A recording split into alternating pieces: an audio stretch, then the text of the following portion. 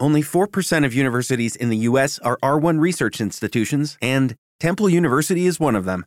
This means 100% of students have the opportunity to participate in hands-on learning and research with world-class faculty. With over 600 academic programs across 17 schools and colleges, Philadelphia's largest public university provides students with a rich variety of opportunities and propels graduates to succeed in their careers.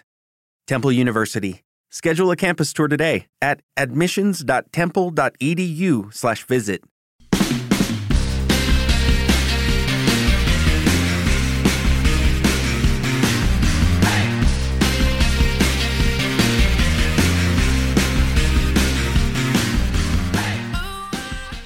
Here we go. Kalimera, Kalispera, whatever time you are watching. This is Mappa. I'm Stel. Thasso is here, and we have a very special guest, a gentleman who is a Cypriot football virgin. We have taken his virginity. We didn't take him to basement or rumours in Limassol or any of the gentlemen's clubs to do that. Not that we condone that sort of thing or encourage it. But yes, Steve, welcome to This is Mappa. Welcome, mate. How you doing? Hi, guys. Yeah, I'm good, thanks. How are you all keeping?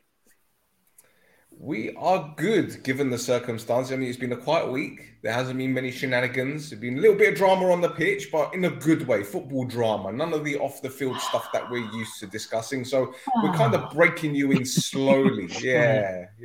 Easily in. It's going to be a tame show in comparison. Yeah, not like what we did with Kojo last time. Poor Kojo. I think we scarred him for life, in all fairness. We lost him halfway through. Yeah. That's how you doing, mate? You good?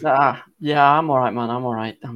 Work, stuff, life, family, all that business. Obviously the football at the weekend to kind of turn it all off and relax and scream at some other people instead for 90 minutes. Don't scream at anyone. You don't scream at anyone. You're not a screamer. Yeah, I'll leave that for others to respond to. Okay, fair enough. All right, let's go into the match reviews. And the first game we're going to go with is Doxa beating Karmiodisa by 3-2. Two of our mates scored in this game. Mikel Duris gave Karmiodisa the lead. Doxa then equalised through Trujic. Then another mate of mine, Asante, made it 2-1. Before Kovacevic scored a blinding goal with 5 minutes to go. But Galsa made it 3-2 near the end. Wow. Okay. This is a cracking goal from Duris, by the way, Thasso. But Karmiodisa have been in pretty decent form recently. But this result ain't going to do them any favours. Although they don't really have anything to play for. But for Doxa, there's 3 points there on the board. They're 3 points ahead of Olympiacos now. 6 off the relegation zone or relegation spot, really. So, yeah. Or bottom place, should I say. Yep. Doxa, if they start to come into some form now, it's going to do them some good. I think, especially, there's only one game left before the split happens between the top 6 and the bottom 8. They're in those dangerous places, so they definitely need the form. They started the game off very, very poorly as well. Obviously going 1-0 down to that Duris goal. Gravenberch, he's becoming one of my favourite players in the league. Gravenberch is. He's just a pain in the arse for the defence. He just seems to get around everywhere and just be a nuisance. But yeah. Very the first half was very tame apart from the goals. So obviously we're in the 50th minute now. It's still only 1-0 as we're going through the highlights. Few chances here and there. The first Doxa goal. We talk about. Said Gravenberch is becoming one of my favorite players. He's not a defender, is he? Because the ball almost lands at his feet and he just lets it bounce away from him. And Trujic gets the shot away. Yeah. That's zonal marking there, Steve, isn't it? Zonal marking. That's not zonal marking. That's just core basics. Yeah, that's just standing around, isn't it? Yeah, you'd literally just swing your leg at that and hope, to clear it rather than watch it bounce. And then look, he's blaming the other players. I love when a player does that. When you mess up and then you blame everyone else, going, "Why was no one marking him?" Thassa, do you want to remind Steve, or tell Steve how many head coaches Gadmodis have had this season? Gadmodis are on the 6th head coach of the season. That's the team in orange. That's the team in orange. Yeah, they're on their 6th head coach of the season. So, yeah. Yeah, they've Okay. There's been an interesting turnaround there. Obviously, I mean, considering they got promoted last season, and they kind of sat in mid-table and not really worried about relegation at the moment. It's quite a testament to the team, considering all the bloody turmoil regarding the coaches as well. Yeah, but yeah, it's part and parcel for Cyprus. But I think 6 coaches, is a bit much even for in Cyprus. But then again, Doxa, the team that they're losing to, or they lost to, should I say, they've got 4 points out of their last 6. They're on their 4th or 5th head coach. Fourth head coach. Yeah, they had. What a strike! Yeah, sorry. No. I mean, that's why we've got the highlights up to watch them. But yeah, really, really, really good goal. Kovacevic, great strike again. Defense. Where's the defense? Yeah, he's got so much time on the ball and had time to take a touch.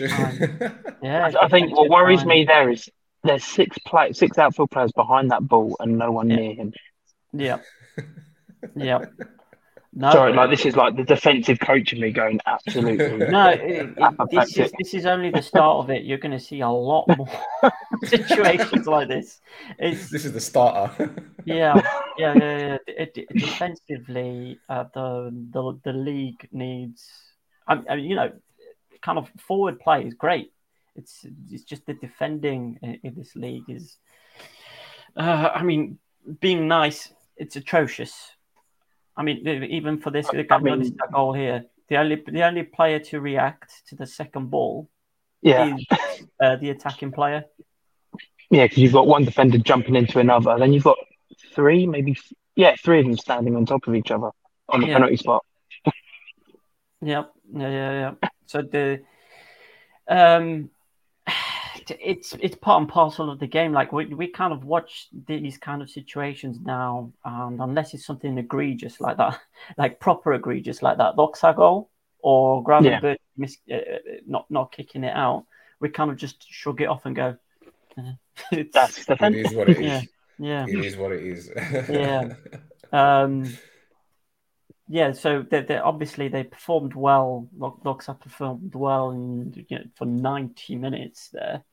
We're winning 3-1, and then obviously that's the second goal goes in, and you've got a nervous last 2-3 minutes as you got Gadmodis pushing forward, especially with the kind of defending that we were showing earlier on in the game. Yeah. It's definitely a nervous time. But yeah, for Doxa, they're basically 3 games unbeaten now. Well, 4, including the cup game that they just had tonight. Well, so the cup game, which they drew away at Buffalo, but they're out because they lost on the first leg. But incidentally, they took Germany's away supporters. They took to Buffalo for tonight's game. You can literally count them on one hand. 5. Did they go on the team bus with them? Possibly. It wouldn't be a surprise. 5 fans. Yeah, listen, your team's 4-1 down from the first leg. You're away to a team that is challenging for the title. You're fighting relegation. Why would you want to go? Night. Yeah. So, yeah, credit to them for showing up. I've got to give them that, man. I've got to give them that. It's, they're a tiny team as well. Let's not get it.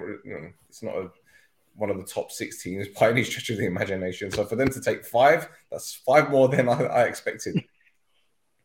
But anyway. Yeah. I was going to say, just going back to the point of the manager merry-go-round or like the revolving door of it, do they just bounce from club to club, or is it a case of you are literally just someone is landing in Cyprus, they're going to take over the job, and they're like, don't get comfortable? It depends on who they are. Depends on who they are, though. Yeah. There is one coach that's coaching my team. He's on his hang about Apollon. I was on his 5th club in Cyprus as a head coach. So yeah. So I mean, the first club he was at, he was there for 3 or 4 seasons. Yeah. Then he left, and then he came back after 34 days. Yeah, and then it's annual leave, isn't it? Yeah, pretty much. and then I hired him, and he was only there for what 3 months. He didn't last long, did he? And then Apollon was only there for 3 months. Garmio was only there for 1 month, and now he's at Harmonia. So yeah, that's all of them, right? 1.5 contract. Yeah, he's got a 1.5 contract. So yeah. Anyway, right? Let's go into the next game, right? And it's Aris against Buffalo. Now, I saw this very, very interesting tweet from Aris, who are now following us. So thank you, Aris. Really appreciate it, and I love this. Please welcome the new Cyprus Classics. This is not an ordinary game between teams from 2 cities. The degree of confrontation is consistently high. We're sure that this battle will not leave anyone indifferent. Support Aris in Buffalo. Now, for those of you who don't know, Aris and Buffalo are both, how shall we say, financially backed by very rich people.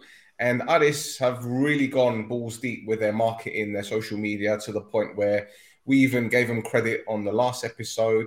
And they're classy guys. And they even put out a tweet. They said, much love, guys, because they saw our tweet about them. And yeah, here we go. We've given them their flowers. But they've really, really done well to push the club and give it that exposure in Cyprus. And look, Aris aren't this successful club in Cyprus. I don't know how many trophies they've won, if ever they've won anything. I don't know. Maybe that's what you can tell me. They haven't won the league. So traditionally, they're considered the 3rd Limassol team.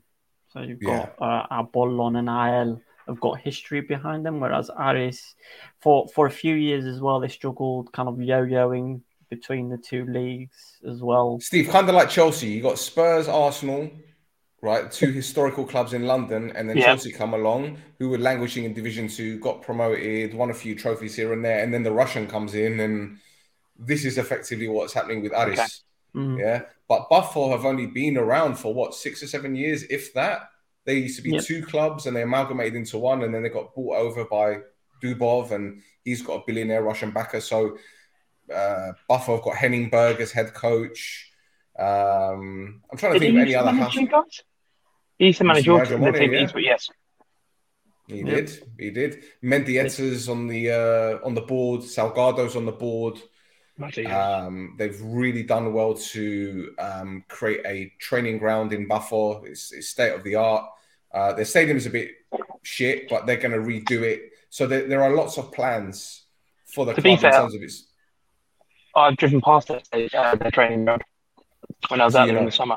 Yeah, it's like the only bit of grass, because everything else was quite dry in that summer. Yep. Sounds about right. So there you go. And then you've got Aris, which is the other team. This is one of the 3 teams in Limassol. They've got a big Russian backer. They brought in many, I'd say, bigger names. Kokorin is probably the most standout name from Fiorentina on loan. But they made a few other very shrewd signings. In fact, Morgan Brown, central midfielder from the UK, he plays for Aris. But they've made a lot of interesting signings, and they're challenging. They're not quite there yet, but they're getting there. And they played each other in what's known as the new classic, because I think we need to start getting used to the fact that those 2 teams will be dominating in the next few years, and it will be like El Clasico. And I'm gonna bring up the highlights. Sorry, that's the that's the backstory between 2 teams. Aris and Buffalo, they drew 1 apiece. Aris went a goal ahead through Zoke, and then Zairo scored, I believe, his 17th goal of the season for Buffalo. But Faso, watching this game in its entirety, I don't think the highlights do Aris any justice, because while Buffalo appeared to have a lot more opportunities in the first half, second half, Aris just couldn't find the back of the net. They could have been 3-0 up before Zairo equalised. It was just one of those games, and great to watch as well for the neutral. Yeah, it's the same thing with Aris all the time. Is that they have a lot of chances, but they seem to need a lot of chances to put something away.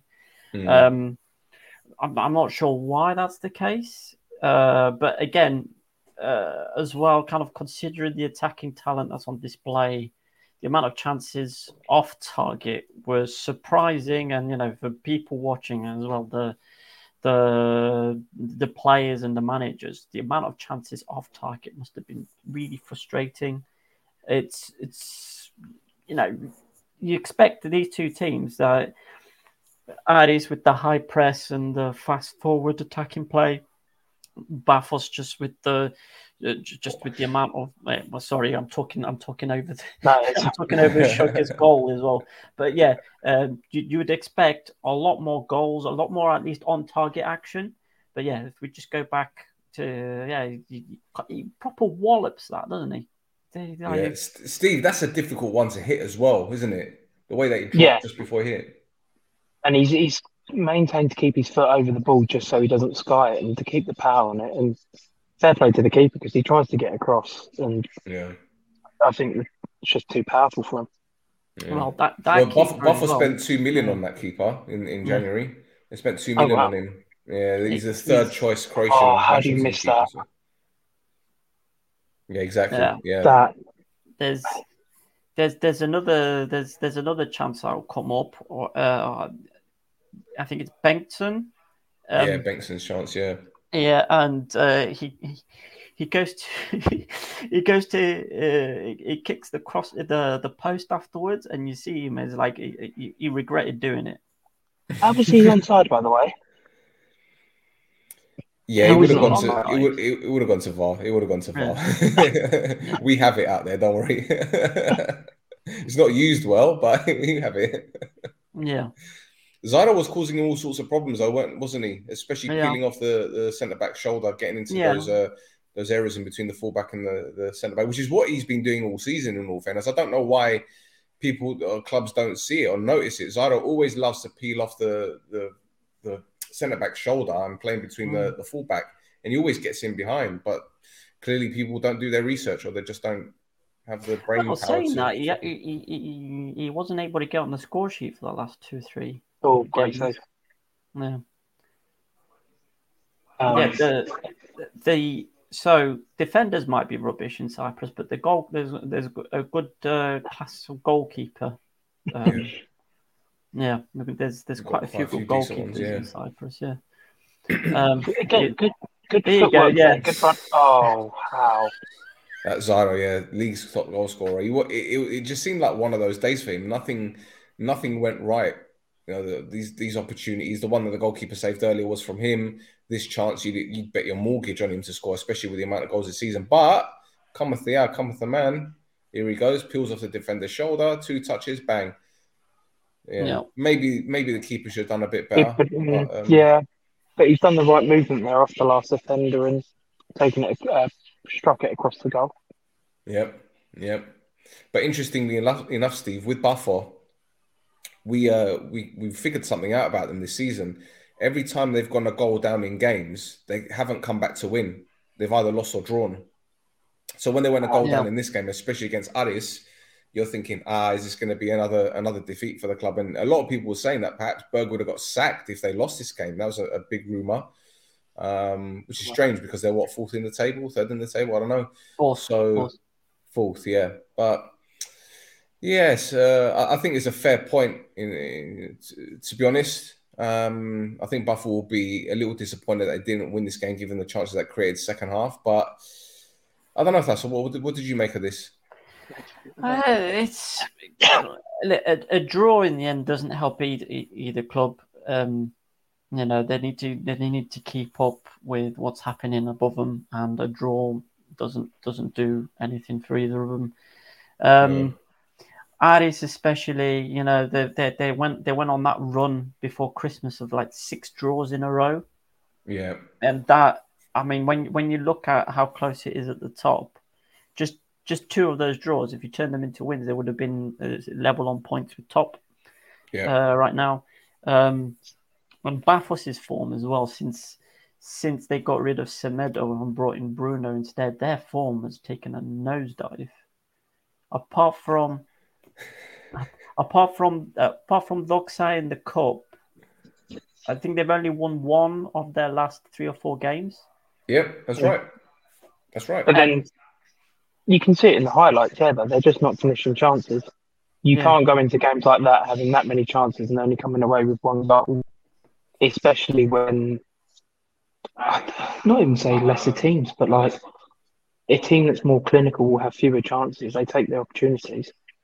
Yeah. I think that's the difference between drawing out so many games and losing momentum without doing badly, if that makes sense.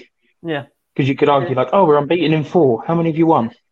None, but we haven't lost. And it's like, well, it kind of counts for nothing. You'd rather win 2 and lose 2 than draw 4. There you go. I'm just looking at Bathos' league form right now. They've only won 1 of the last 5.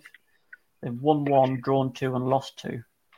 So it's the kind of form that makes you kind of get drop off there, which is why they were talking. There was the rumors about Berg being let go.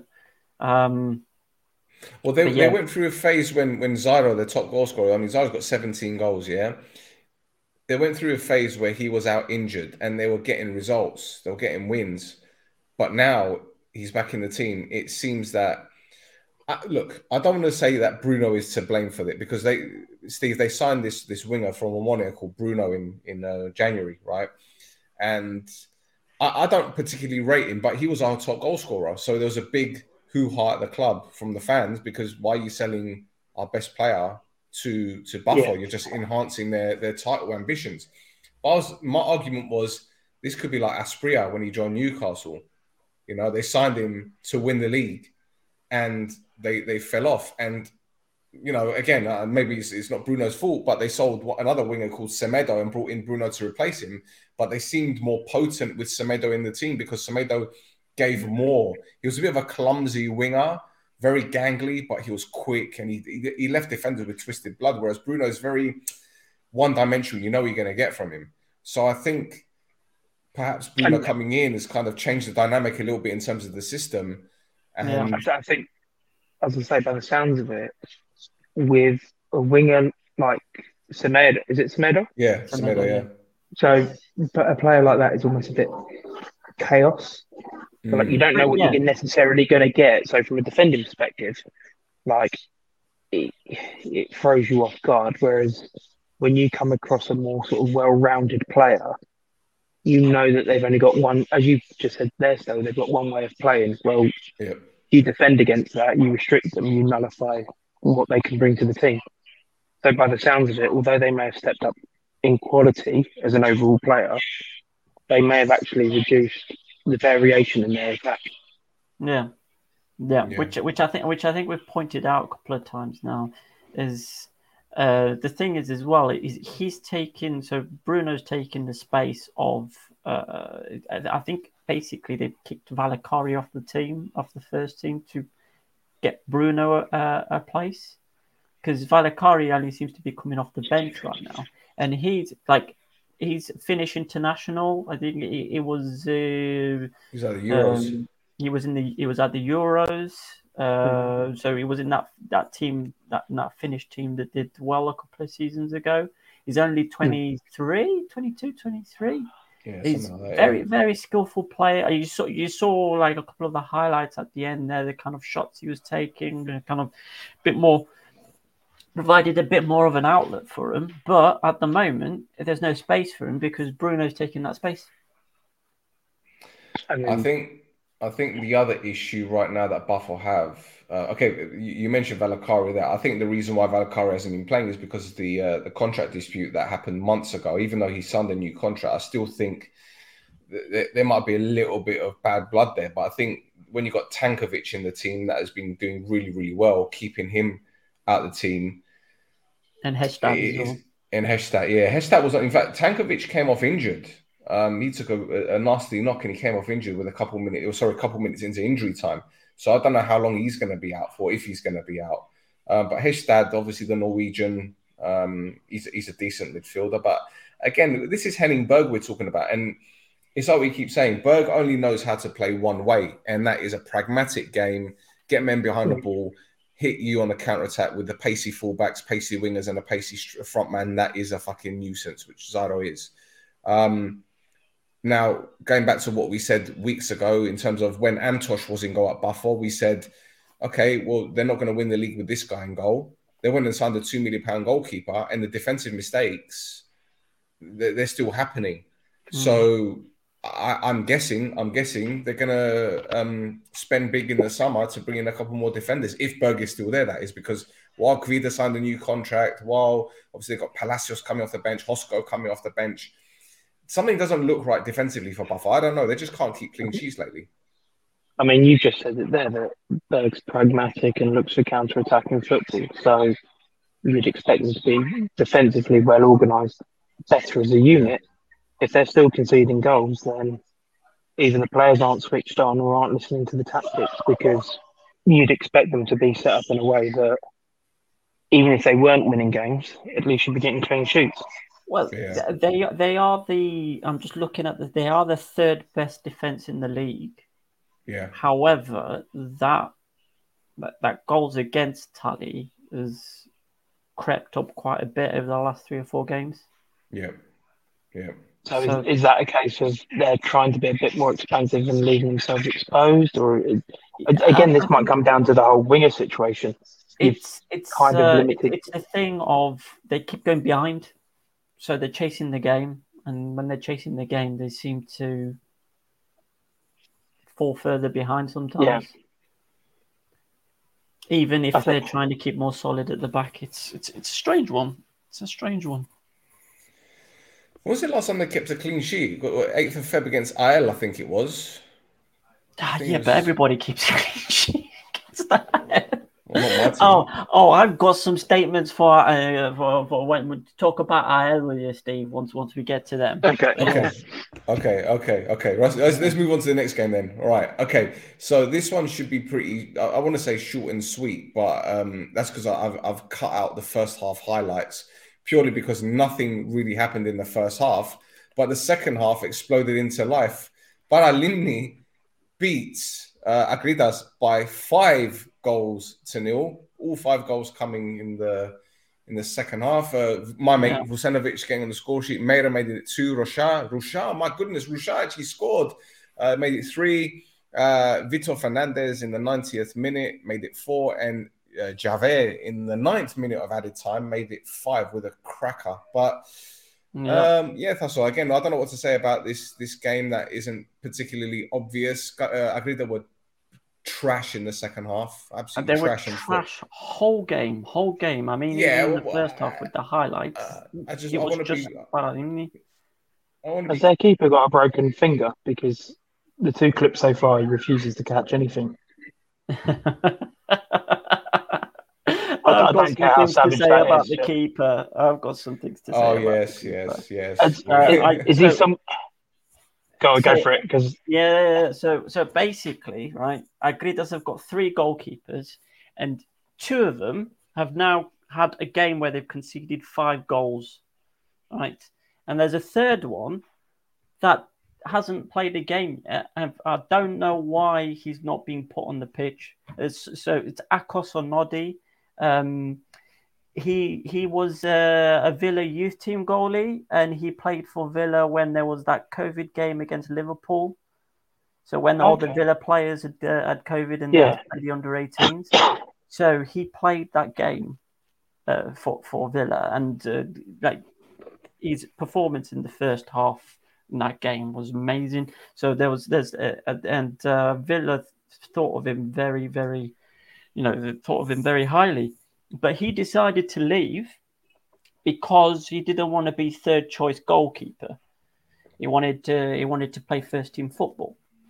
So he signed for Agridas in the team in green. The team in green. Stop that. And wait, this isn't him. This is somebody. No, thank God. This is a different goalkeeper.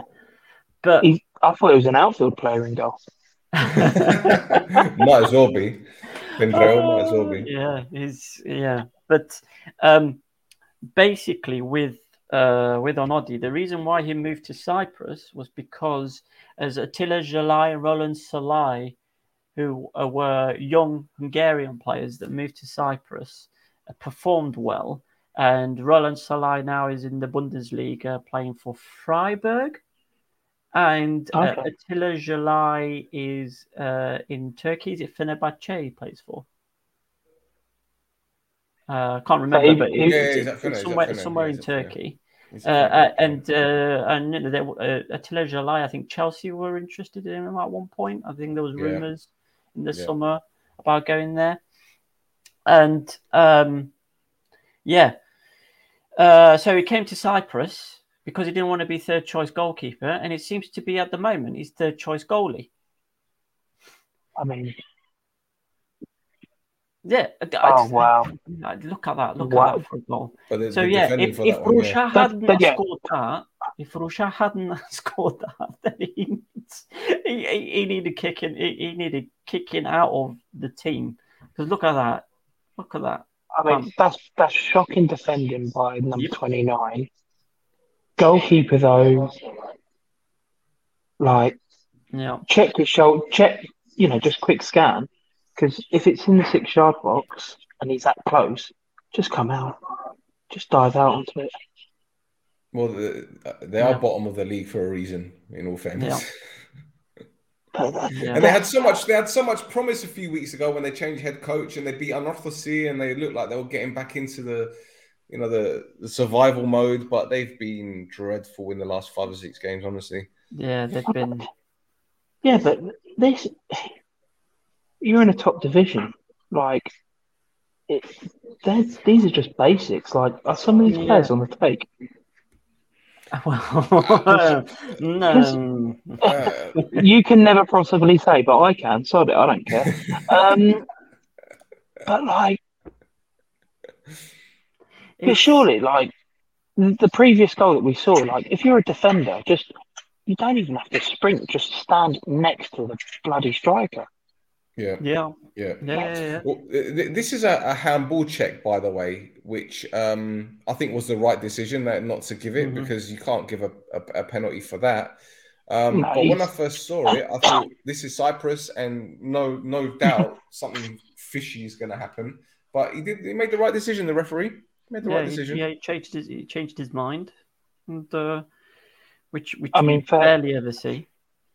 Fair play, because his arms are down. He's in a sort of, an engaged position. So he's not exactly moving towards the ball. What a strike. Yeah. So Fernandez was a Newcastle United reserve player, I think until 2019. And he's been around. He's been around a few places. And he signed for this team in January. But I don't think he's been playing much for them either. But that's really good. I realise I've just been slate. I realise I've been slating this team for the last 3 minutes, but the defender's done what he could there. The keeper. To be fair, that is in the top corner. You don't stop that, do you? Yeah. And then we'll watch the next highlight and go, "That's terrible." Shot from. I mean, you can see they reduced the shots from distance. I'm guessing they haven't really got a goal scorer or a striker in their team. They do, but I don't think he was on the pitch when that happened. No. Is that Torres? Torres got taken off at some point. Yeah, that's right. But I mean, go on. Sorry. No, just again 2 players They were competing for the same header. Yep. That's standard, there's pretty standard, man. especially for this Agridas team. So obviously there was a bit of fallout for losing 5-0. So pretty much the next day. Did they sack him? Akrapovic is gone. What? I didn't even know. Yeah. Akrapovic and Silveira both are gone. So not just the manager, but the sporting director as well got sacked after that game. I mean, what was the final score? 5-0, and yet it was 0-0 at half time. Yeah. Is that one of them, do you reckon, where they've given everything they could for the first half? No. No, because Stel removed quite a lot of the highlights from the first half, but it was basically just attack v defense. attack for yeah. It was basically one-way traffic all the way through the game. But yeah, Akapovic took over from David Badia in January, beginning of January. Badia. I mean, it would explain the fucking joke defending. Sorry, but oh god, yeah. But yeah, so he obviously this Akrapovic, the coach, he took him over and got a couple of really surprising results. So we already spoke about the Anorthosis one. They drew with AEK, who was second at the moment. The beginning of the season, like first game of the season, they beat Omonia 1-0. But the results against against teams that are near them have been shocking. Like Paralimni are the team that are just above that relegation zone at the moment. And by losing that game as much as they have, by losing that game, they've made it more difficult as well for the other two teams that are in the relegation zone. I was gonna say, when you're in a relegation battle, you almost have to take the top half out of the equation. So you write those games off as a loss, and if you can snatch a point, brilliant. And you have to sort of really hone in on, right, can I beat those closest around me so I'm not the worst of the bunch? And if you're saying there that they're getting beaten by those around them, there's no real escape. No matter if they pull off miracles against teams at the top, if you're losing against your rivals in the same area of the division, you can't get out of that, and it slowly becomes a chasm. Well, they have 12 points at the moment. And how many games? They beat.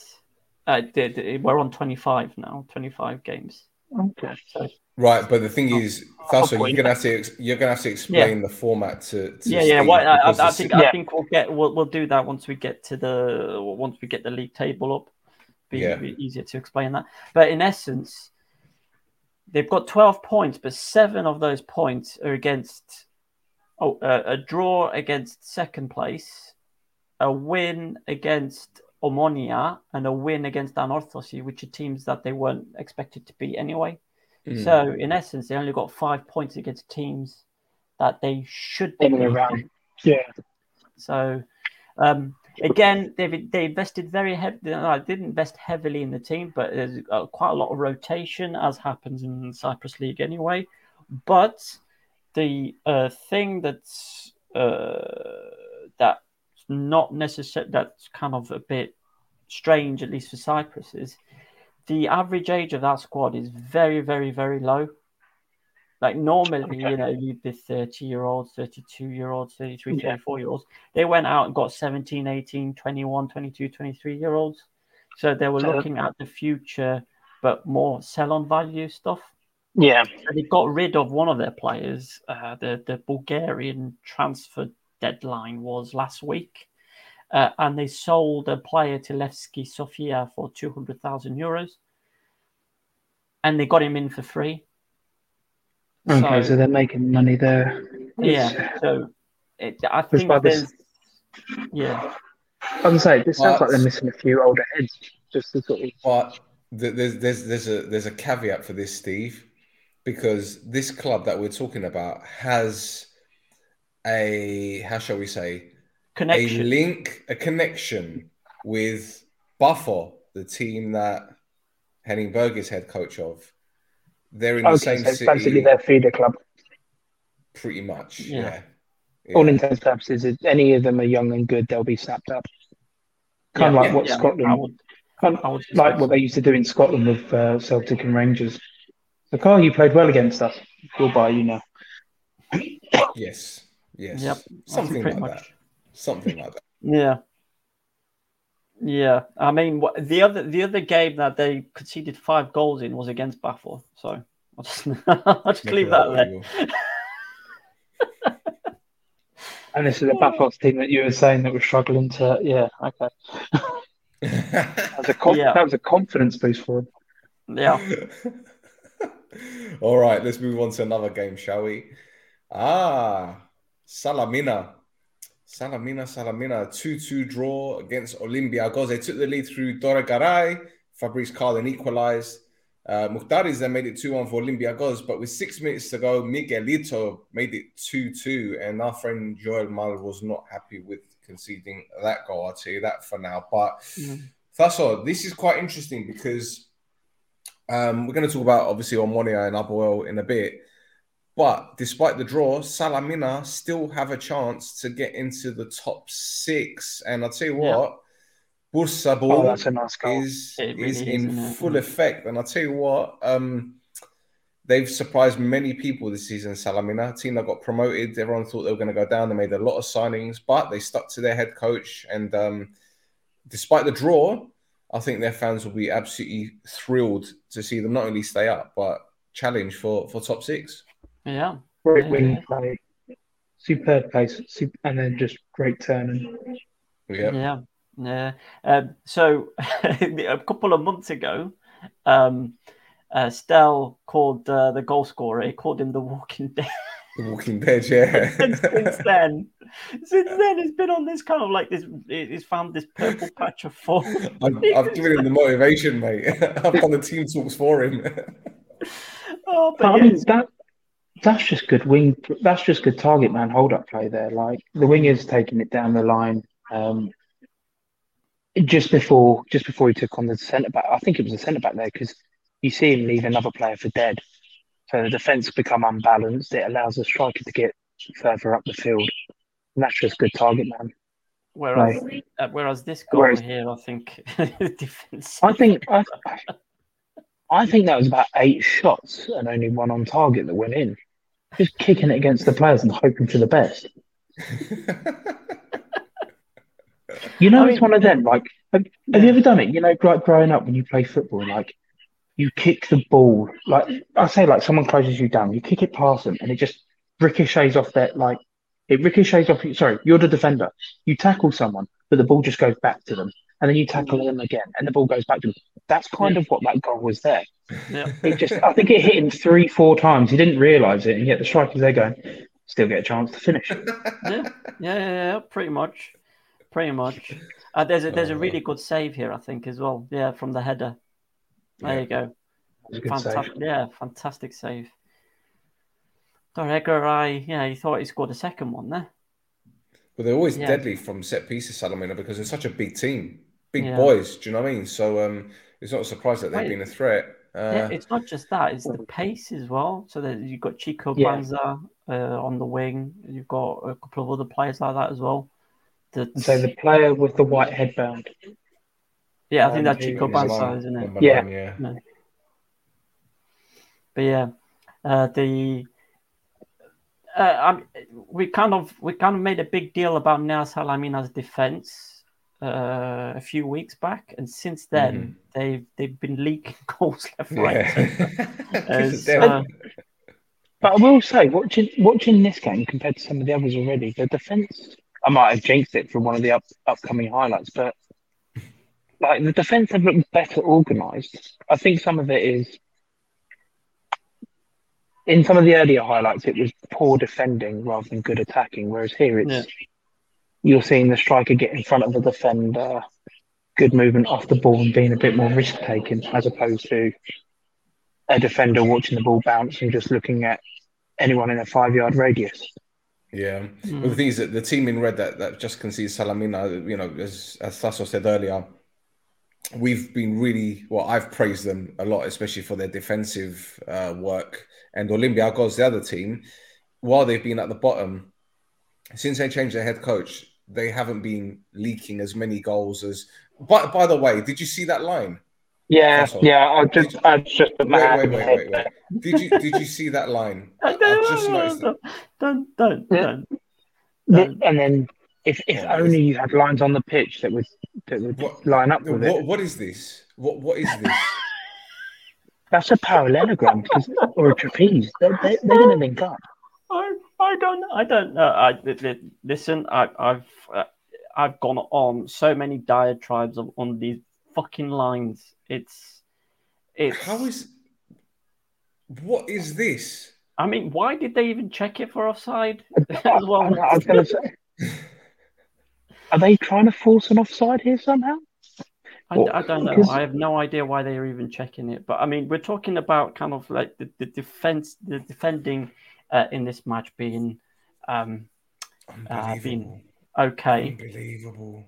There's honestly, it just doesn't make any sense to me. Like, it doesn't make any sense. That's like using an air fryer to have cereal. Like you've got a piece of equipment that you're using so wrongly and needlessly. Oh, hold on. Here it comes. What? So is that why you let me carry on saying this game looked a bit more defensively organised? Yeah. And then that. So he's been. Did he think he was through on goal and then realise, oh no, that's my teammate, and then pass it? Do you know? Mate. That player Kalili is a Swedish international. He's played for Sweden. And someone's got risky photos of him somewhere that they threatened to leak, because how do you go through on goal at your own keeper? Look, he checks, and then just he goes, I've underhit it. Like, if you took that out of context, you'd think that the Salimi, I can't say it, the striker was actually defending there, trying to intercept a weak shot. That's in the 84th minute. Why would you do what? Anyway. Checking for a concussion. There you go. Don't worry about concussion. Abdul Kalili played for Sweden once. There you go. Did he score an own goal, or did he assist an own goal? Because if he did that, I would. Wow. Wow. Yeah. But the thing is, like, this is what's like infuriated me so far watching this. Like, I'm watching the football. There's not bad football when they're going forward. It just looks like as soon as anyone defends, and they're not even the defenders, it's like the attacking players. As soon as they start doing anything defensively, it looks like they've got a concussion and they don't know where they are. Yep. Yeah. Pretty much. Well, there's kind of the decision process as well. It doesn't work. Like, clearly there's a high press going on. There's only like 5 or 6 minutes left in the game. You've got the ball. You've got opposition players pressing you. Just hit it out. Just get rid of it. Get it away. He could have stood still, turned round, and walked forward. The opposition stopped and went, "Is he going to score this for us?"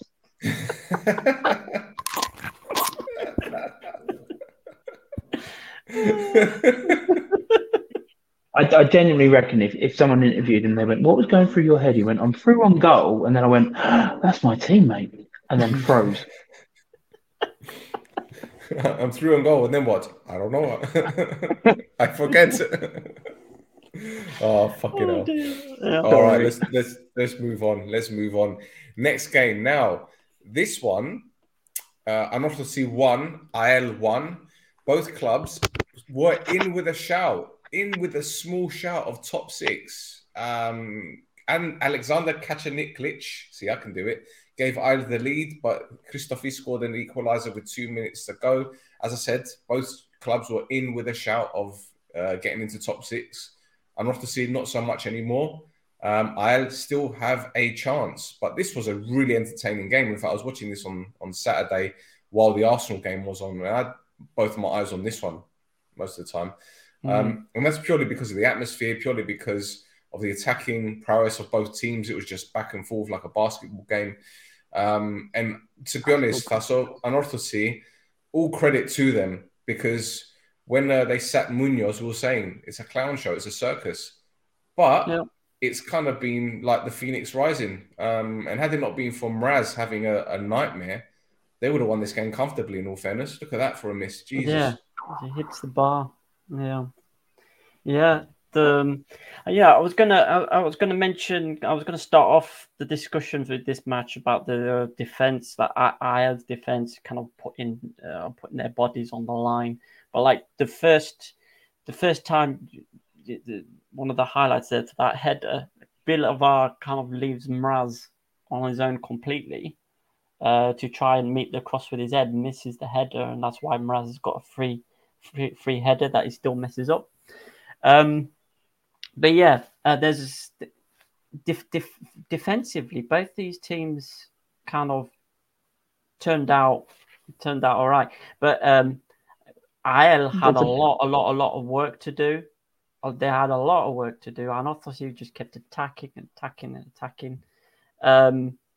I think they hit the bar twice in the game, don't they? Twice or three times. But yeah. So there's a lot more. There's a lot more intensity, like in both phases of play, both the attacking and defensive. Yeah. Even though defensively it looks a little bit frantic, like you're saying, bodies on the line from both teams there. They're throwing in the last ditch tackles. It's a lot more refreshing. As in, like once the ball beats them, that's not the end of it. They're going to carry on trying to defend until the ball's out of play. Yeah, the manager that. Well, but again, that wasn't great. But yeah, the IL manager has done wonders with this team defensively. Even with even though he seems to have left kind of the attacking prowess kind of a bit to the side, which is a shame because the kind of players that they've got attacking wise. So you've got Kacaniklic. There you go. He was at Fulham. Yeah, he was at Fulham and Liverpool. They have Kevin Mirallas. They've got Saido Berahino. They've got Aaron Chibola. They've got players. They've got midfield and attacking players that people have actually heard of. And none of them have been sniffed at. They're all very good. Yeah, and between the lot of them, they've not done much. Like if you have a look at the goal scoring charts, for instance, Kacaniklic has only got 2 or 3 goals. Berahino's only got 2 or 3 goals. Mirallas look at that! Such a sweaty goal. Such a sweaty goal as well. I mean, they deserved to get at least a draw from the game. Yep. But it's such a sweaty goal. Yep. But they won't care. They won't care. I mean, the audacity to celebrate that after being winded by your teammate's shot. Christophe was at Rangers, wasn't he? No, Christophe was. He went to Switzerland. Yeah, he went to Sion. Yeah, that's right. Yeah, that's right. Yeah. So the point means nothing to Anorthosis because they stood a chance of getting into the top 6, but given the season that they've had, they've really done well to move up to 9th. That's how bad this season has been. This is a club steeped in Cypriot football history, the first Cypriot club to ever get into the Champions League. Won the cup a couple years ago, and they've had a bumpy ride to say the least. Steve, just to give you a bit of a breakdown, they brought in a sporting director in the summer. They brought in a new head coach in the summer. Within 2 months, the head coach was sacked. Within 3 months, the sporting director was sacked. They brought in another head coach. Within a month, he was gone, or 2 months, shall I say. It's been an utter clown show. You've had fans getting games cancelled by throwing Molotov cocktails on the pitch. You've had the president not wanting to resign. He eventually decided to take a sidestep, and an interim president came in. They brought in a caretaker manager from the academy who used to play for the club, and it's almost as if they've got this new lease of life. They've made 4 signings in January. One of them, in fact, 2 of them on loan, actually. I think 2 of them are on loan. Yeah, Mraz is on loan. They've signed Cortez from Malaga. They signed Guerrero. That was at Olympiacos. They've really worked hard on the training field to be more physical, more aggressive, more quicker on the ball, more defensively solid. And they really went through a bit of a charge. We felt that they stood half a chance. They would have needed results to go their way, but they stood the chance of getting into the top 6. Now they can't do it, but they still got the cup to play for, which, I wouldn't put it past them winning it, in all fairness. But they've done really, really well. But on the flip side, AL, the other team, they went through something similar. They brought in the sporting director in the summer. They brought in a head coach. The head coach was sacked about 3 games in. They brought in another head coach. Like 5 games in. 5 games in, sorry. 5 games in. How long is a lot longer? Yeah, the sporting director was sacked. Janevski, I don't know how long Janevski's been there. He's been there. So they I think he took over like a week after Bebe got sacked. So we're looking at what, September? Yeah. So he's been there since September, and they've only conceded 18 goals this season, which I think only Upwell's goals against are better than theirs. So the 8th place team has got the 2nd best defensive record. But as Tasso said, when you got Berahino and Miralles and Kataniklic not scoring goals for you, yeah, it's I don't know. And like at the beginning of the season, I made a bold. I didn't think it was that bold of a statement, but it's turning out to be a really bold and stupid statement. Is I said that they were going to win the league because of those signings. But it sounds like they're just missing one centre midfielder that can break lines and turn counter-attacks on, because if you're that defensively astute, you've got to be a bit more deep. You'd set up a little bit deeper where you'd expect them to be. So as a result, I'm not saying they're outright counter-attacking, but you need that player that can receive the ball in the middle of the park and engage with the attack. But by the sounds of it, it's like by the time the attack get the ball, the opposition have all 11 players back defending for their lives because they're aware of the attacking threat. And so, I mean, you saw in the highlights that they're taking shots where a defender's already like making that last-ditch tackle and there's another player behind him. So they're feeding off of scraps or, very tight angles.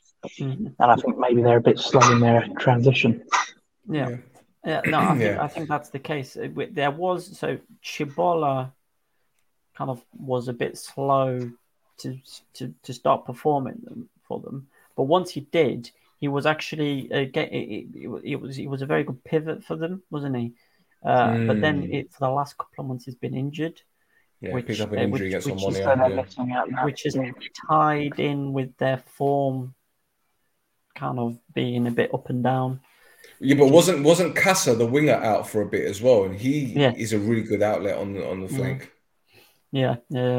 I mean, especially the last 2 or 3 games, Casa has been solid. He's been racing onto balls. He's been using that speed, which we haven't seen from him much. Again, it's kind of fits and bursts. You got. Berahino was performing well like 2 or 3 weeks ago. He got in the goals. Kachniklik has come into the goals now. Miralles was performing well about a month and a half ago. The other thing with this team is they seem to be in a constant injury crisis. There's at least 5 or 6 players out all the time, which I don't know. I don't know what's going on there. Maybe their training ground needs digging up and relaying or something. Well, it was Steve. We joke that their head coach, we call him the Sean Dyche of Cypriot football. Oh, okay. Because I look like Sean Dyche at the minute and it worries me. I've gone from Luke Shaw to Sean Dyche. It's all right. You need to swallow some gravel. I think you need to get some... I can talk like this. But then I sound like the missing Mitchell brother. That's the worst bit. I look like Phil's gone off the rails rather than Sean Dyche. But so if they've got a coach like that, very old school, he's probably running them into the ground, and before they even go into matches, they're probably close to fatigue as it is. Yeah.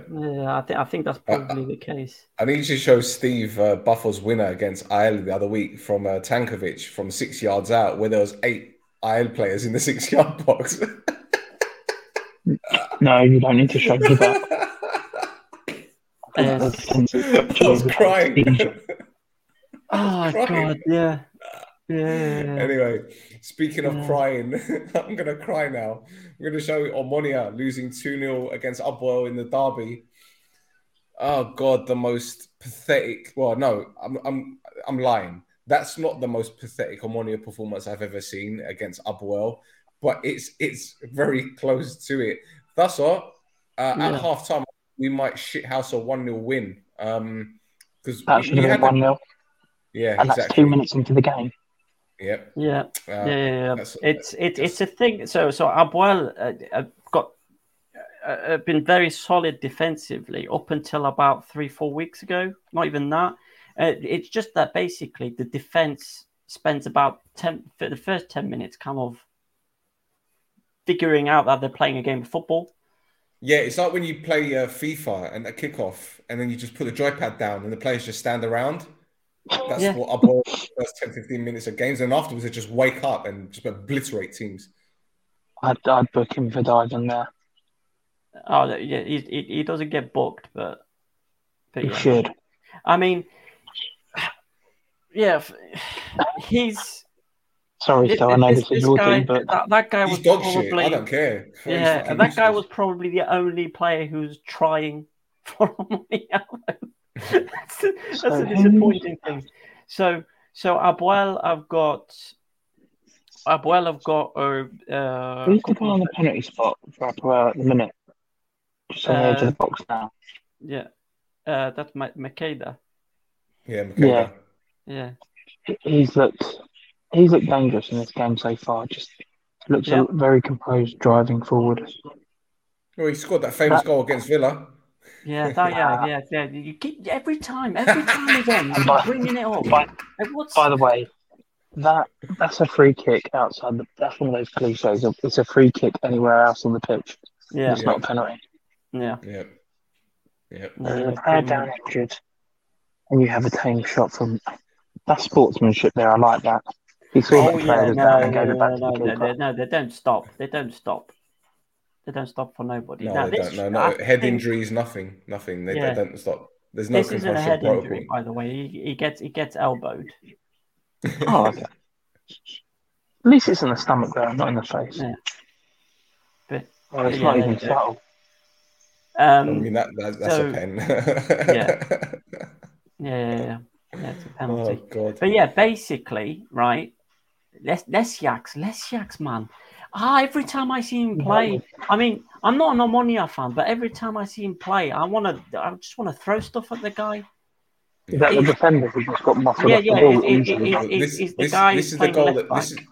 This is the goal that was disallowed, by the way. And if you want to see a perfect example of why someone should be sent off, I think this is it. if they show it in this replay, by the way. No, they will. They will show it. It'll go through a couple of times, but they will show it. But yeah. Here we go. Watch this. Watch Makeda. Wait for it. Here we go. Here we go. Wait. Bosh. But yeah. He's booted him. Yeah. But but it didn't matter because we're shit. We concede stupid goals. the left back is this Lesjaks for Omonia is the one that I keep. It's just I can't. Right, but here Bezos, right? So that's a yellow. That first tackle, and that's a yellow as well. No, stacking and doing the goalkeeper. That's what I used to do on FIFA when I get annoyed. Look at this! Oh my god! Oh, the more I see it, the more it kills me. Yeah, you just need to look at the defending. You've got one person that can't pass. You've got one defender that's colourblind and doesn't know what colour kit people are wearing. Oh, he does. He gives them the ball. Fucking. But your remaining centre back plays like Scott Brown at the best of times. Yeah. Yes. But he's so immobile. Gets done there, off balance. That's what that. I don't even want to call it a tackle. You know when keeper concedes a goal and then dives after the shot. Yeah, That was defenders. That was the defenders equivalent. Yeah, pretty much. So the thing is, well, right, Dalcio. So Abuela and Amoni have played. Is it what, like twice or three times now in the last month? This Is it twice? twice, yeah. Once in the cup and the weekend, yeah. Yeah, and then there's another one, and Dalcio, Tomorrow, right, has been pivotal in both games that these two teams have played against each other, and for some reason, the defenders aren't picking up Dalcio. They're just letting him do whatever the hell he wants. It's weird. It's weird. Yeah. And to make matters worse, Ephraim scored the goal. That guy that just scored, Steve, he's like the Sol Campbell. He left Omonia to go to Apollon, and since then he's just been winning title after title and scoring against us as well. The fucker. Yeah, he now has the record. He's equaled the record for amount of time scored against Omonia for an Apollon player. Yep. Yep. And it's like he's turning a little bit into Gabriel like Bonloho for Villa. You just put him on so he can score against the local rivals. It's like what Villa would do in the Championship. You just put him on against Birmingham in the 80th minute. He'll just go and score a goal. But to be fair, Ephraim's been brilliant. He's been brilliant. Yeah. Like, I mean, can't dispute. He's the Abwell club captain. So, Even Flavio Bonhor, when he put on the weight at the end, he could see there one sprint against Birmingham. So I'm guessing, like for you, still, when you watch him play against Omonia, you're like, this is where he'll have his performance of the season. He'll just pull it out for this game. Yeah, but the thing is, he's been decent from all season. Yeah. Like they're using him very sparingly. They don't play him every game. They've got enough players that can rotate and whatnot. So when he does come on, he's not a spring chicken. No. He's hold on. I'm just checking his age now. He's 33. Yeah. Is he? Yeah. Yeah. So, but look, he's been a cracking player for them. You can't dispute that. And but the thing is, for me, it's like I said on the podcast, it's like Apollon are like our bogey team, and that's the worst bogey team to have. The team that you hate the most, and we just can't beat them. You just can't beat them. It's like this. I don't know. We need a witch doctor or something. we need something like that. But what makes it even worse? Distinguish between red and green. Yeah, exactly. Because they're clearly colourblind. But what makes matters worse is that win for Apollon puts them top of the table. It put them top of the table till Monday when AEK played Apollon, which you're going to go into in a bit. But we've basically given Apollon, put one hand on the trophy, on the title after that performance. So yep. Stel, you talked about like I'm not gonna. You and Roy were like, we're not gonna talk about transferring players and whatnot, and talk about who we're gonna get rid of. But Les Yax, start with him. Didn't you watch the pod the other day when I just went off on one about players that need to go? What? Yeah, call their agents. But you seem to go like between like support the players to fuck them all. Well, this is the thing, because before because he's hurt, because he gets hurt, he defends them, and then they just. But the thing is, when we lost 4-1 to Anorthosis, prior to the Anorthosis game, when we lost 4-1, I was saying we need to back these players, but then they put in a performance like that. And the manager gets sacked when it's the same group of players, or practically the same group of players, that have thrown 3 managers under the bus. Yeah. So I don't give a shit about the players now. There's some of them that I know personally who I know are hurting, but it's not their fault that the players around them are fucking shit. The centre back Adam Lang, that practically gave the first goal, he's been dog shit for ages. I said get rid of him, but the reason why he's still at the club is because Omonia make money when he goes on international duty. In fact, they made over 300,000 when he went to the Euros. For Hungary, yeah. Hungarian national team. Ring a bell? Adam Lang. Yeah. Because he had Harry Kane in his pocket twice. Yeah. He Probably plays why for I the remember. Hungarian national team. So whenever he goes on international duty, the club makes money. I mean, I think they've made over 800,000 since he's joined the club. So why would they sell him for 500,000 when they know they can make 300 grand a year on him going international duty? Because he's not going to get dropped from the Hungarian national team because they haven't got better centre backs. Well, they've got a few, but not for a squad size, so to speak. You know, Lesiak should have gone ages ago, but they're keeping him. Why? Because he's got a long-term contract and they need to pay him. Well, they're paying him because they're paying him. That's what it is. It's stupid. This is where you just need to buy a Hungarian under-21 centre back, and then just sort of like mould him to replace this one, sell him on, and then you've got a youngster that can replace him. Yeah, because you know you ain't going to get rid of him. Exactly. But the thing is, I don't want to talk about Omonia too much because I'm fucking fed up with it. But in terms of Apollon, you know, in the summer they brought in a few players. They looked very serious in their title hunt. They brought in Crespo, the centre back from Bark. They brought Belic back, and goal has been brilliant. You know, obviously Kostadinov. Well, listen, he hasn't been conceding many goals, so. But I'd put that to his defence. I mean, but they chop and change their back line. Come on, Chebak played at right back. Wheeler played at left back. You know, Garo has been in and out. Dvali's been in and out. Okay, you know, and obviously Kostadinov has been great centre mid. But obviously Villafañez has been brilliant.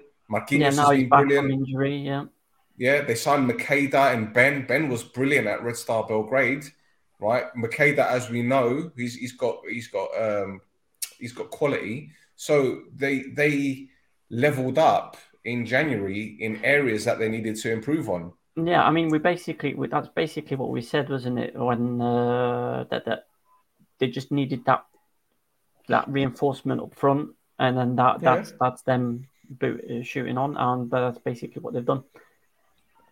So yeah, top of the league, and it looks like they're going to be going into the final game of the season, top of the league, because AEK, fresh from European success, they now face West Ham in the next round of the Conference League, which I'm quite excited about. AEK's title charge was dented. They lost 2-1 away at Apollon. Apollon, another club, have been in disarray. This is a club that won the league last season, Steve. They sacked their head coach before the season started, right?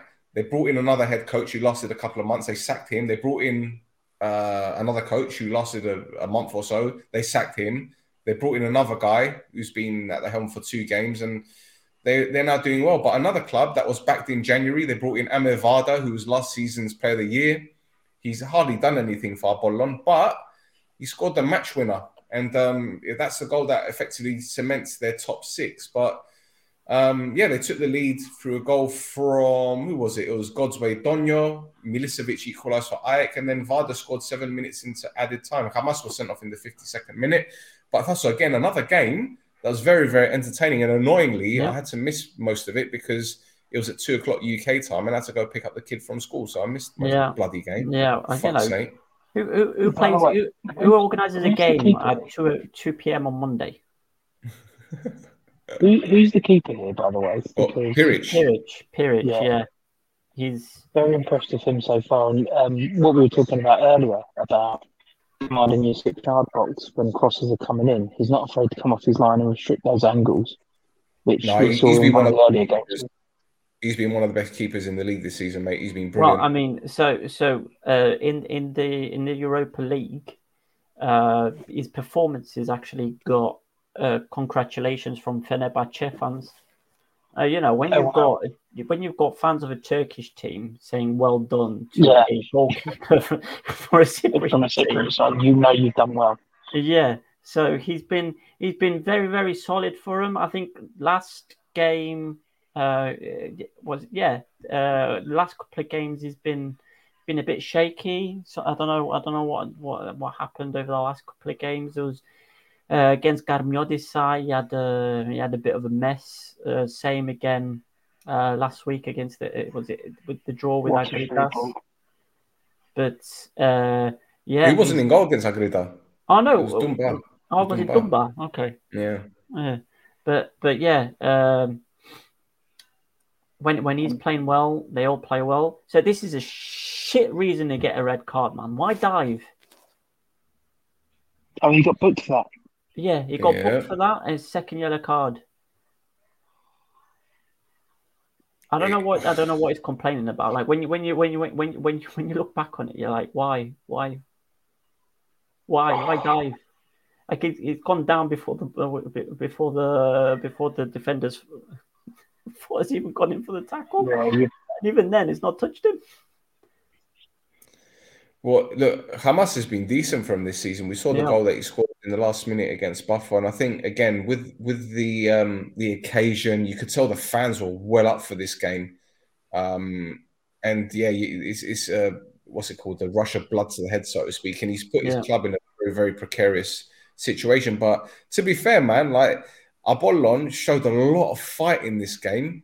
He showed a lot of fight, and I've seen it quite a lot recently, especially like in these derby games, against Apollon away from home, against Anorthosis at home, even against Omonia second half, they look really decent. But I think. I think Ajax will be very disappointed with the way that they conceded both the goals, in all fairness. And once again, Thasso, when you stop those balls in the box from Ajax in wide areas, what more can the keeper do on that? I'm saying, watching these highlights so far, Ajax look exposed to a long diag behind their fullbacks. Mm-hmm. Their fullbacks look very sort of different. Yeah, it's usually because their fullbacks are 30, 40 yards up the field, mate. Yeah, well, I mean, you can see it here because like the wingers are primed for just running around. The wingers are sort of staying wide. They're just looking for that ball over the top. They run onto it. They're taking 1-2 touches to get to the edge of the box, and then they're cutting back. So like here, look, long diag, runs through, edge of the box, cuts it in. But no one's tracking the goal scorer. That's the annoying thing. And he's run from deep. And but this is one of the things that I think gets overlooked in all football, to be honest. Like, if you don't track that midfield runner, and that's not necessarily the defence, that's more the midfield, these opportunities do come up. Yep. The keeper's made a great save there, in all fairness. So he's really got down quick and stopped the ball, but he's gone straight to the goal scorer. And again, look, he's acres of space. But But I mean, Donio deserved the goal though, because like throughout the game, he was everywhere. He was everywhere for him. That's a good finish from Milicevic. He's been a cracking signing for him, hasn't he? From Italy, he's been brilliant for him. He's a guy that's played in top level football, and again, a ball from out wide there, Thasso. Farage doing his job.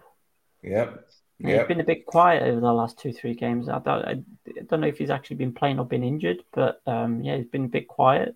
Good to see him come back on the assists. But so Ajax are well known for this overload. Like you get the players down on the wing and then overload the box with players. So if we there you go. Look, there's five players in the box there, and it's kind of to their detriment as well, especially when they're chasing a game. They're going to be exposed for the counter. Yeah, they're very exposed on the counter. I mean, there was a match they played with Aris. It finished 4-3 basically because both teams are quite attacking. Loads of counter-attacking goals. Loads of counter-attacking goals. Get it into the wide areas, cross it into the 6-yard box. Yeah. And it's and this is where a cut back. Could have done better there. Had the space. Yeah. He's normally better than that. No, he's been outstanding all season for us, to be honest. And West Ham need to watch out for him because he'll cause them all sorts of problems. But again, the overload in the box is a running theme with them. But yeah, we're about to see limbs. We're about to see limbs. Because, this is what I'm waiting for because when I saw it, I kind of had goosebumps. There you go. Oh, wow. Wardavision as expected. 96 minutes. Bam, goal. That's fucking limbs. But that's Hold on, you'll see the manager in a second. nah, I don't blame him. Limbs. These are people jumping off the fucking out of their seats onto the pitch. Like, You've just stitched your goalkeeper up there. yeah, There's one defender back, and he's basically standing in no man's land between the two players left up. Miles on, he's not even on the halfway line. Stand on the halfway line. yeah. Yeah, And what I loved about this is that Hal, our good friend Hal, that lives in Cyprus, working for BFBS Radio, he's got a season ticket at Anorthosis, and he sent me a message. Apollon, sorry, what am I talking about? Sorry, apologies, fucking hell. I don't know why I mentioned Anorthosis. My bad. He said I celebrated like it was a Sheffield United goal. I went crazy, hugging random blokes. I trod on a man's phone, cracked the screen, picked it up, handed it to him, and forgot the Greek word for sorry. So I gave him a buggered phone and said, thank you. Brilliant. But he loved it.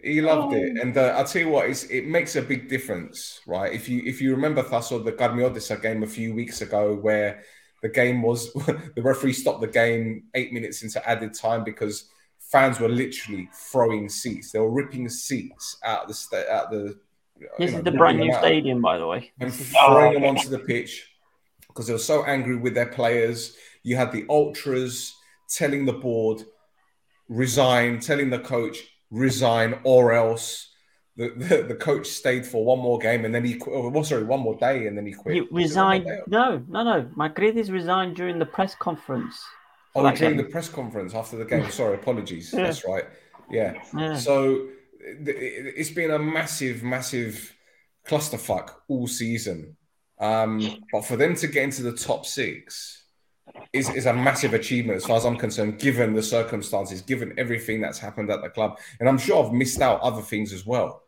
But to have four managers in the season and to get into the top six, hats off to them. And I'm happy for Jovanovic as well, because Jovanovic, the goalkeeper, has been immense for him since joining. He was pivotal last season. And to see him celebrate like that, you could tell how much it means to him. You know? There's a couple of the players that were pivotal last season that kind of frozen out, coming back in now. So Handball was playing, Artimada was playing, along with some of these other players as well. So Amdonia seems to be doing something. Well, you got Varda scoring as well. Yeah. Varda. Okay, Varda's been okay. He hasn't been the Varda that we saw last season, but obviously he's had to require time to get used to his club, and obviously changing managers ain't going to help. But for him to score that goal at the end, we've hardly mentioned him this season. I mean, we mentioned him when he had a go after January. This year, after January, But for him to get that goal is absolutely important, because Steve, the guy that scored the winner, he's a very controversial character. He was beaten up in a nightclub at the beginning of the season for chatting up some bloke's bird. He's got previous when it comes to what's the word? Chasing tail.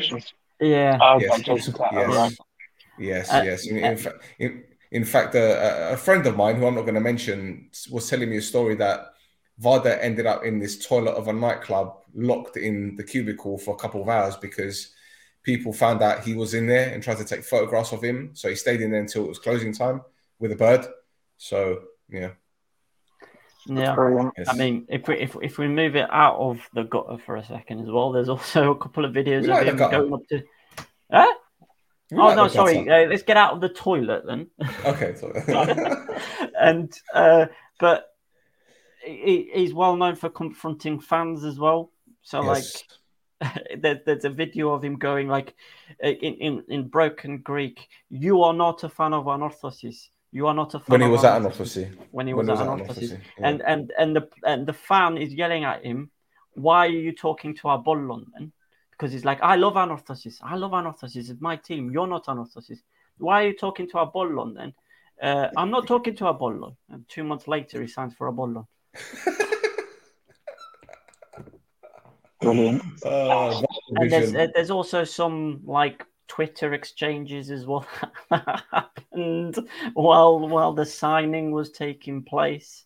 Like he did this massive Instagram post saying like, "Oh, like Anorthosis is my team, and I love the team, but it's time for me to move on, and you shouldn't keep a player that's not happy," and all this business, right?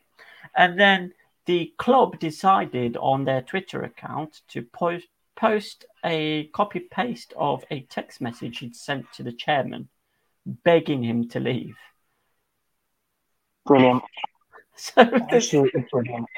So you can see why, circus. Yeah. Circus. But now we're in season 2 of Wardavision, and this is the he's getting his this is the good time feelies season.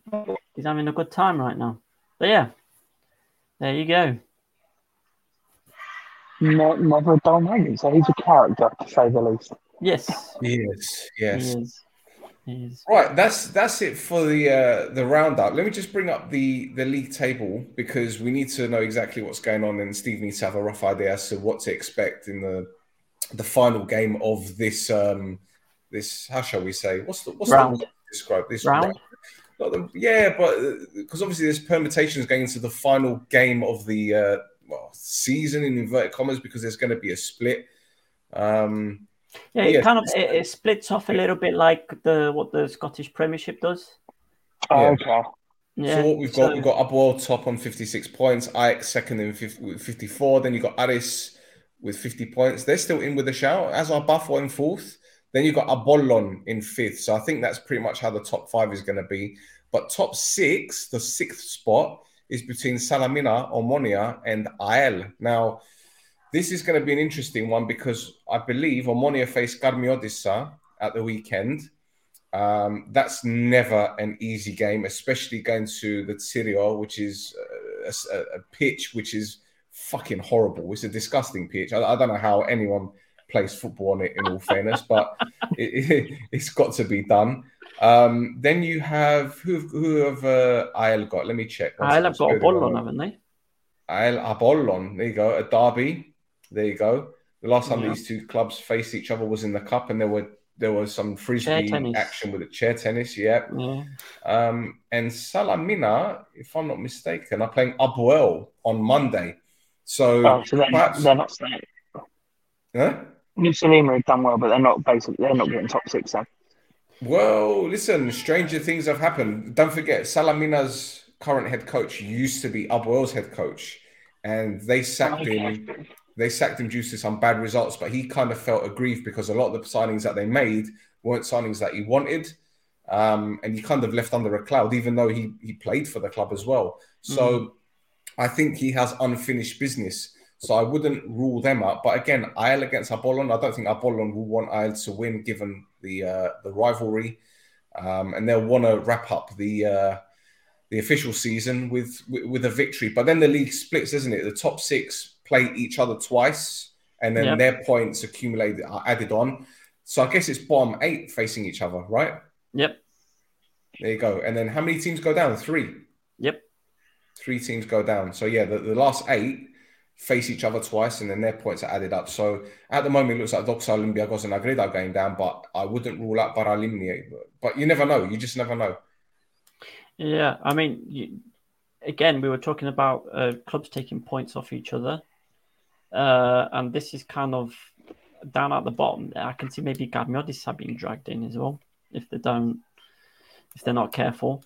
Whereas, the top end is basically that top 4, isn't it, for the league? Well, the thing is that the top spot gets Champions League qualification, second and third. Second gets Europa League, and third gets Conference, right? Second and third get Europa. Second and third get Conference League, and then the cup winner gets Europa. But if I don't know. I think that's what it is. I think that's what it is. I'm guessing if the cup winner is also top of the league, then they'll give second spot to Europa or runners up. Yeah. Exactly. The cup winner definitely gets Europa League for sure. That's the qualification. Hang about. So first gets Champions League playoff.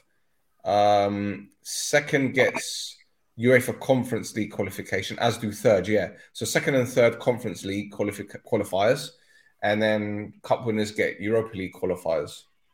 So yeah. You're better off winning the cup in terms of money. Yeah. But yeah, so that's the league table. Thussell, are there any shenanigans we want to discuss? We've done an hour and a half. Yeah, I'm just like I'm already, we're kind of like at normal kind of finishing off, aren't we? But it's basically stuff that Vronidis, our legal representative in the Cyprus FA, and his punishments. Basically, do you want to break it down for Steve who Vronidis is and what he does? Yeah. So Vronidis is basically the Cyprus FA's legal representative, and every week he does. There's like an announcement on the Cyprus FA page of all the disciplinary action that's happened. So there's people getting fined and banned for games and whatever based off of what's gone on. And one of the things that's happened is because of the Garmiodisa game, Apollon fans are not allowed in the next match at the Alpha Mera Arena. Right. So, yeah, no home fans at that game because of the stuff that they were chucking around at the Garmiodisa game. Baralimni got fined because some of their fans threw a minor Abuel fan, a minor as in like 14-year-old. They threw him to the ground and he needed help from the stewards. Oh my god! So these are just there's like 4 pages of this stuff. I'm just picking out some interesting bits, and then so Pox have had a player banned for a game for slapping another player on the head. Second division club, yeah, for slapping another player on the head. So it's not Brosobo face, it's on the head. Like so, they've also been so that club has also been fined for a fan spitting and swearing at a player in the 37th minute. They were playing a team called Hermes, who have had an auxiliary staff member banned for 1 game and fined for swearing at a fan in the 37th minute. So I wonder why. I wonder what happened there for him to do that. Has there been any news on the referee that was attacked? No, not yet. They haven't. Achna haven't faced any punishment yet on that. I'm guessing that's going to happen this week. But yeah. There's been a lot of stuff, referee decisions. Basically, every week they do a VAR review and they kind of look at sequences where VAR has been used. And there's been a load of political infighting that's happened over the last couple of weeks between the clubs, the Cyprus FA, and the head of the referees. And now the head of the referees, with his weekly review of the VAR issues, basically chucked petrol on the fire that was going on. There's a couple of things that have occurred with regards to like stamps that have not been red carded, and reasoning being that there was no injury to the other player. This fucking offside. That wasn't offside for Ael versus Aek. The one I kicked off about last week, going, it's not offside. Yeah, they looked at it and they went, it's offside. They did the triangulation, it's offside. And then you see the picture of the offside decision, and there's only one fucking line drawn on it. I mean, so long as it's not as bad as the line that we saw earlier. No, but there's only one line. No, only one line. That's anyway. And then there was the Doxa goal that Aboy kicked off about, which was handball and shouldn't have counted. Yeah. Basically, the head of the referee said there wasn't enough evidence, and then right after him kind of putting this thing on the website, the Aboy social media team showed a video of the evidence of the handball being there, and then being like, Brilliant. Yeah, so there you go. Kind of like a very, very rushed through bit of There you shenanigans. go. This is what it is. There you go. Yeah. Oh, wow. Here we go. Bam. There it is. And they said no handball. But then And that wasn't handball. I love how they zoom in as well. They zoom in as well to be like, are you sure there's no evidence? Yeah. I think they did that just to shut us up, to be honest, because we were the ones saying, was it really handball? But hey, we're wrong. I hold my hands up, no pun intended. Yeah. I mean, don't worry, they wouldn't have given you handball either, so you're fine. Yeah. There you go. There you go. Right. So that's been another edition of This Is Mappa. Steve, thank you for jumping on, man. Really appreciate it. I hope you enjoyed our shenanigans, and you're more than welcome to join us the next time there is a show with more fireworks. No, sounds good to me. Yeah, I will have to jump now though, because my phone is on 3%, so I might actually drop that at the point. All right, Mama. So, James, thank you for having me. Take care, guys. Thank you. See you later. Bye. Bye. There you go. Cut you out as well. Right. That's it, boys and girls. Thank you very much for tuning in. Thank you for Steve. Thank you for you, Thasso, for your input. Thank you.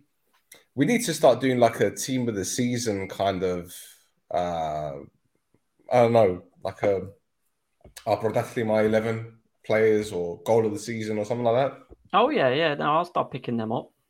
We should do something like that. But I mean, then again, the season isn't over yet. So yeah, the season isn't over yet. So yeah, there you go. Bomba. Yeah, but yeah, we'll all right. Well, that's it for another edition. You can follow us on Instagram and Twitter at This Is Mappa, at Flares Cafes. We have an Instagram account and we've got quite a few decent followers, I must admit. Yeah. And we've got a special guest coming soon. We just need to what's the word? Confirm the date and the time, but he's up for joining us. He used to play in the Wardavision. He's a Spanish player, still playing. And we'll be back very, very soon. Thank you everyone for tuning in. Thank you for everyone following us and jumping on Twitter and all sorts of social media. It's been fun. It's been great. We thrive on it. Yes, we do. We need the attention. Give me the attention, all the attention. Bye, everyone.